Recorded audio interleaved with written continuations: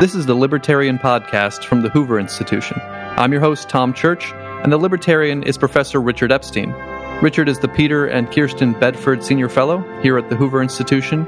He's the Lawrence A. Tisch Professor of Law at NYU and a Senior Lecturer at the University of Chicago.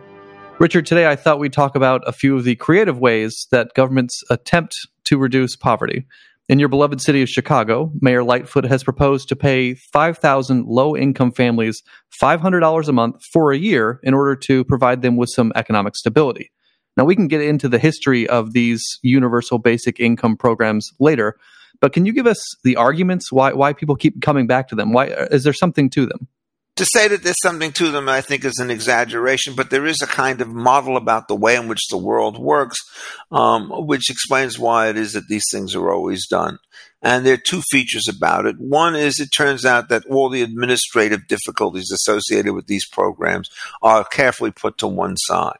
There is going to be $500 for each of these 5,000 families. We will know who these families are, and the money will be effortlessly transferred. In practice, of course, that is not true. There are probably at some level maybe 5,000 families, maybe 50,000 families that meet the eligibility requirement. Somebody's going to have to figure out which persons are going to get it and why. That's going to dissipate, of course, a huge amount of resources so that whatever the estimate is for the amount of money that's going to be transferred, it has to be bumped up pretty substantially to take into account the amount that's going to be dissipated with respect to the administrative stuff.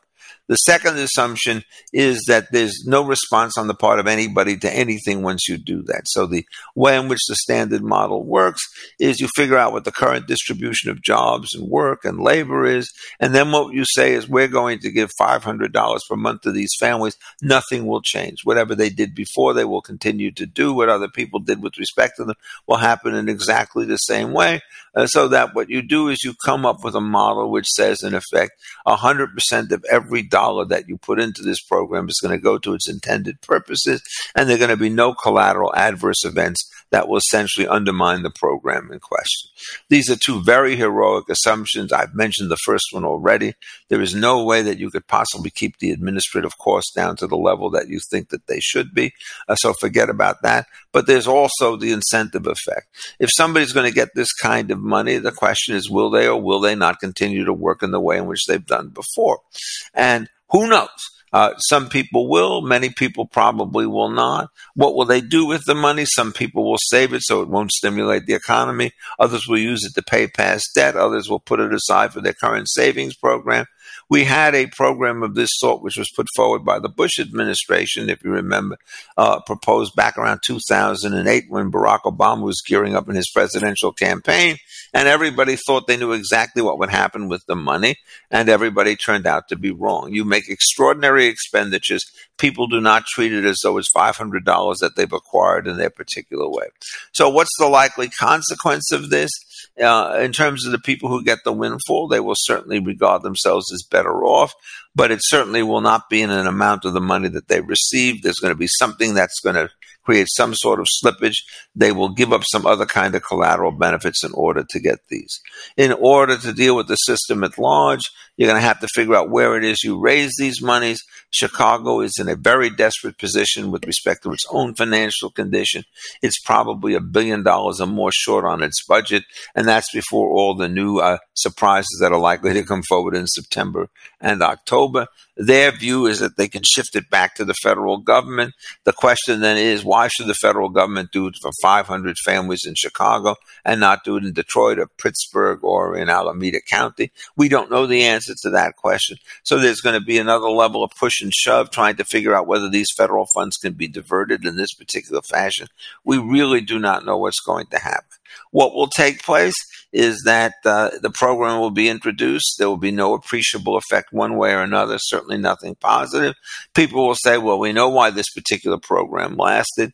It's because or failed. It's because there was only $500 instead of $5,000. It was only for 5,000 families, not for 50,000 families. So what we have to do is to increase the amount on both of these dimensions, more people getting more money, and then we can see what happens. That, of course, means exactly the opposite in in practice. It means that the administrative expenses will become even more difficult to cabin in, and that the politics to get the money will become greater. And in effect, that the dislocations on incentive effects will be larger as well. So that what you do is you could expand the program, but you only amplify its negative consequences. So a quick follow-up, Richard, because, how much of this do you think is performative versus an earnest effort to help low-income families? And I mention this because this proposal in Chicago, it's similar to other ones that we've seen pop up in San Francisco and Oakland and some in New York City, although those come with a research component. They're always being studied. So how much do you think we're going to see that here? What, this kind of program? I have no idea what's going to happen. I mean, everybody wants to attach some kind of bells and whistle to these programs. They want to make the grants conditional instead of making them absolute. They want to study what the impacts and the effects are going to be. But in the end, you can say before you look at these particular programs is there is no way that you could ever have a program that's going to be a naked transfer program that does not have a combination of adverse incentive effects and administrative drag. That we know going in. So what should they do, I think, is the better question. Well, Chicago is the home of padded public services on the one hand and census regulation, particularly at the bottom end of the market on the other. So this gets back to a very traditional battle. And that traditional battle, quite simply, is do we help the poor by a system of transfer payments, subsidies, prohibitions, and regulations? Or do we try to deregulate and let wages go up naturally, as it turns out that it's more attractive to hire people if they come with less baggage by way of Social Security tax, income tax, special benefits, and so forth? I've always favored that solution. That's what they should try in Chicago. But the difficulty of deregulation is the politicians cannot keep their hands on the tiller. And what happens with these programs is Ms. Lightfoot and her various minions are very anxious to make sure not that there's going to be an improvement in Chicago in the abstract sense, but only an improvement in Chicago that goes through them. Let's look over to President Biden's American Families Plan, because it takes another approach, which is to vastly expand the child tax credit and make it refundable for many, many more people. This has already been extended through the CARES Act. Today, the Wall Street Journal editorial board has a good piece pointing out that the child tax credit is no longer a tax credit. It's a federal entitlement, and a large one. The numbers being talked about right now and the budget being considered is $500 billion over 5 years, at which point it would expire, although many people don't think that anyone would let it expire. And it isn't targeted well either, Richard. I mean, a couple earning $100,000 with 3 kids under the age of 7 would qualify for over $10,000 in payments.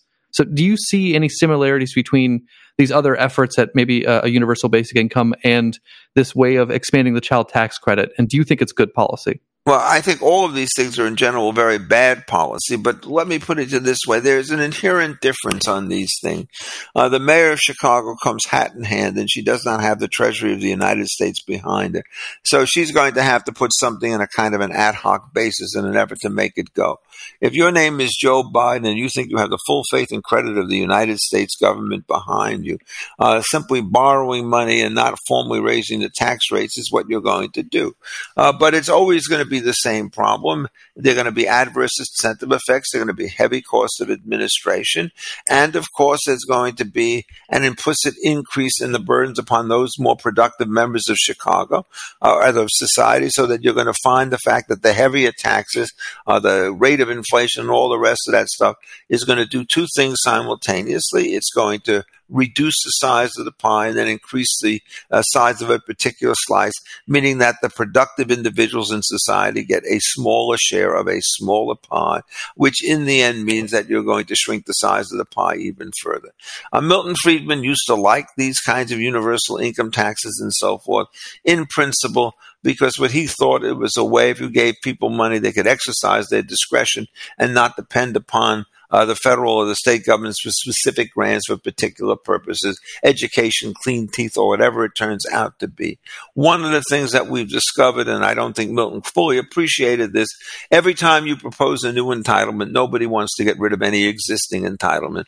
So that what you will have are both the generalized entitlements with free cash on the one hand, and then on the other hand, you will have all the specific targeted programs taking place simultaneously. What is this going to do? It's clearly going to, at the very least, influence the margin of people who are willing to go back to work and people who are not. This is not a joke. At present, we know that people with skilled jobs are in very, very high demand. There's not enough to fill them. We know that the firms are working very hard to do this by offering all sorts of training programs, signing bonuses, and the like. It still hasn't been able to make a dent. So every time you decide that you're going to put an entitlement program in, it means that the paying sector and the productive sector is going to have to compete with larger and larger subsidies, and it too will fall inside. So I regard the Obama programs as a kind of a desperate descent in economic disarray. I like that phrase. You start the way you think you are, and everything you do will start to shift it downward. And one of the things that takes place is that the question you now have to ask as to whether or not the very enviable improvements in productive and innovative capacities in the United States are sufficiently strong that they can essentially withstand the enormous pressure that's coming from redistribution down programs, which are put into place as well. My own view about this is that you cannot really make that go. I just don't think it's going to happen.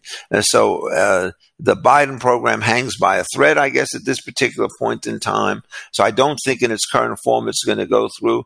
If it's half as large, it's probably less than half as bad. But I can't see any positive that's coming out of this. And one of the things that's so frightening about the Biden administration is there is no deregulatory initiative that goes along with this, which will help improvement inside the labor market. So they are pushing the wrong buttons for the wrong reasons, and everybody is going to have to pay the price. So we've been talking about President Biden's push for expanding the child tax credit, but I don't want to let the GOP off the hook because they've been pushing for the expansions as well. Let's recall that the TCJA increased the CTC from $1,000 to $2,000, and it's part of the reason why our corporate tax rate isn't 20%. It had to go up a little bit more than that. Senator Romney, once upon a time, introduced the Family Security Act, called for monthly cash payments of $300 a month or so for each child. So, Richard, is there anyone left who can rein in this kind of expansion, or are we doomed to just see federal entitlements swallow everything? Well, America, I think it's clear the United States is a country in decline.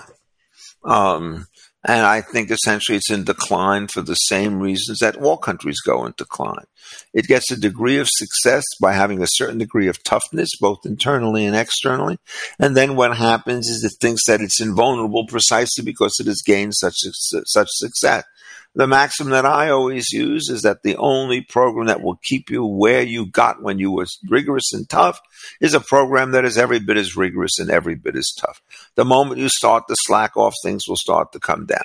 And so as you see in the United States, in the foreign arena, the United States has basically turned tail and is trying to find all sorts of excuses not to stand up in places like Afghanistan.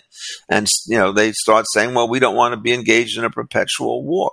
Well, that's what they got. They got themselves more discord and more potential conflict than they had before. On the domestic side, they said, well, we used to be very tough when trying to help people out of failures, and they performed, but now we're rich enough so that we can afford to change course. You can't afford to change course because the moment you start to do it, it will start to accelerate. And I can't think of a single direction in which the Biden administration has tried to push this thing to the better. As you mentioned, the Republicans are very similar. It's very difficult to find today somebody who's a classical liberal Republican who believes in a relatively strong defense system, a relatively free market system, and relatively modest supports on the redistribution front. The Republicans compete with the Democrats by saying, well, they'll only do half as much as you want. And they call that a kind of prudence. And that's what you're seeing here. But what it takes is a much steeper cut. I mean, if you start thinking about it, we now have program after program that gives support both on a particularized basis for this, that, and the other purpose and on a generalized basis. And you ask yourself, what has happened to poverty rates in function of all these things? And the answer is they have not gone down. It's by the time you take all the incentives into effect, other things start to break as well. If you recall, it's now over 40 years since Charles Murray published his book, Losing Ground. Remember that book? And, what did it document? It documented in the period in the immediate post-war years, roughly speaking, 1945 to 1970. What you did is you increased mightily the system of transfer payments, and the level of poverty increased. Whereas when you were doing less of that stuff, it turned out people would actually get real jobs, get real income. And so instead of having a transfer payment, you got taxation revenues, small but real, from the people who would otherwise be receiving the subsidy. We have completely given up collectively on the public model. And the only thing that the Republicans are capable of doing is to say, oh, Democrats, you want to do too much of this bad stuff. But, oh, Democrats, let's just compromise on a number. So if the correct position, as was taken by the New York Times in October of 1987, is to have a zero minimum wage on the grounds that markets will work far better if there isn't that price barrier to these things, what we do today is we say, well, I would like to take it up to $18 an hour, so let's settle on 14. And you can't run a society where what happens is you don't have any principled opposition to these kinds of behaviors. You only have arguments over the amount. Or what arguments over the amount do in the end is it slow down the rate of the decline some. But then when you get a Republican president like Obama, who's so erratic on like Trump, who's so erratic on transfer payments in any event, it's just not at all clear that the Republicans are going to give you a restorative or a corrective kind of position. As I think it was sometimes said, all of this stuff simply changes the second derivative. Things are going down, but in a Republican administration, they go down a little more slowly than they do in a Democratic administration. Well, Biden is a big surprise. It looks like it's Bernie Sanders calling the shots, even though he may have nothing to do with this. And that means that under these circumstances, the rate of decline is going to be even faster. There's no really cheery outcome under this situation. It is only when we start to realize that you have to create productivity in order to engage in forms of redistribution. And the moment you do engage in productive activity, the number of needs for redistribution goes down, and those can be handled by voluntary means. But at this particular point, the $3 trillion infrastructure bill, so-called, is a down payment on future social disaster. I refuse to let us end on a downbeat. If we're going to reverse our decline, Richard, I mean, we have to look at our budget. We're spending so much money. How much of it is going to come through cutting budget? How much of it can we actually find new tax revenue? How do we reverse this trend? Well, if you do it through getting new tax revenue, it's only going to compound the problem, because it means that all the excess burdens, the deadweight losses associated with tax will increase. The only way in which we can do this is to have a fundamental change in basic philosophy and realize that it's the deregulatory stuff without a safety net, so-called, is going to be the only way in which we could get ourselves out of this mess. What happens is you think that with the number of people who were in on the safety net 20 years ago, it's say half of what we have now. Nobody else thought. Now, in effect, that everybody's in it, we assume if you went back to the previous status quo ante, the whole world's going to fall apart. It won't fall apart.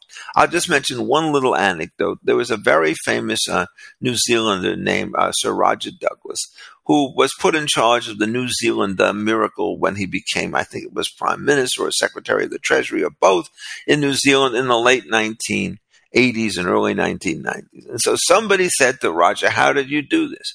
And he said, well, the first thing you do is you cut all tariffs, and then you cut all export subsidies, because just having the pressure of international markets on you, particularly in a small government and in a small country, will really make a difference. And then you start going after programs. And the secret, he says, is when you finish number 1 on day 10, you start number 2 on day 11.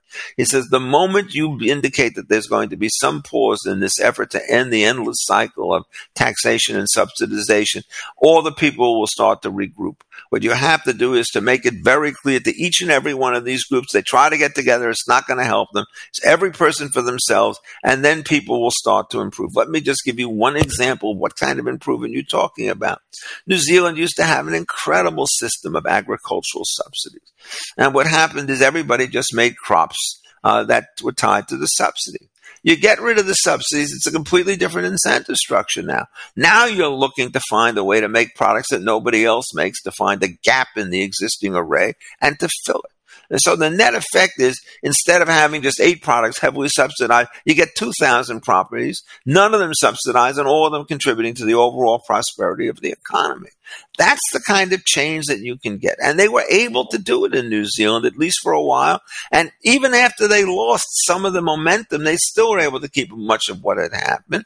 I'm happy to say that I had a large part to do with that when I worked with this incredibly able man named Sir Roger. He wasn't a Sir Roger Kerr, who had been in the Treasury with Sir Roger Douglas, and he helped put this together through the New Zealand Business Roundtable. But you look at the Chamber of Commerce and all these business roundtables, they're quasi-socialists in the United States, or they're apologetic. So we have a very serious problem. Look to the New Zealand example, and you may make some of this work. If, in fact, you simply think that we have to trim the sails on a boat which is already inherently unstable, it's going to sink even further. You've been listening to the Libertarian Podcast with Richard Epstein. Remember, you can read Richard's column, The Libertarian, on defining ideas at hoover.org every week. If you enjoyed our conversation, please rate our show on Apple Podcasts, Spotify, or wherever you tune in. For Richard Epstein, I'm Tom Church. Thanks for listening.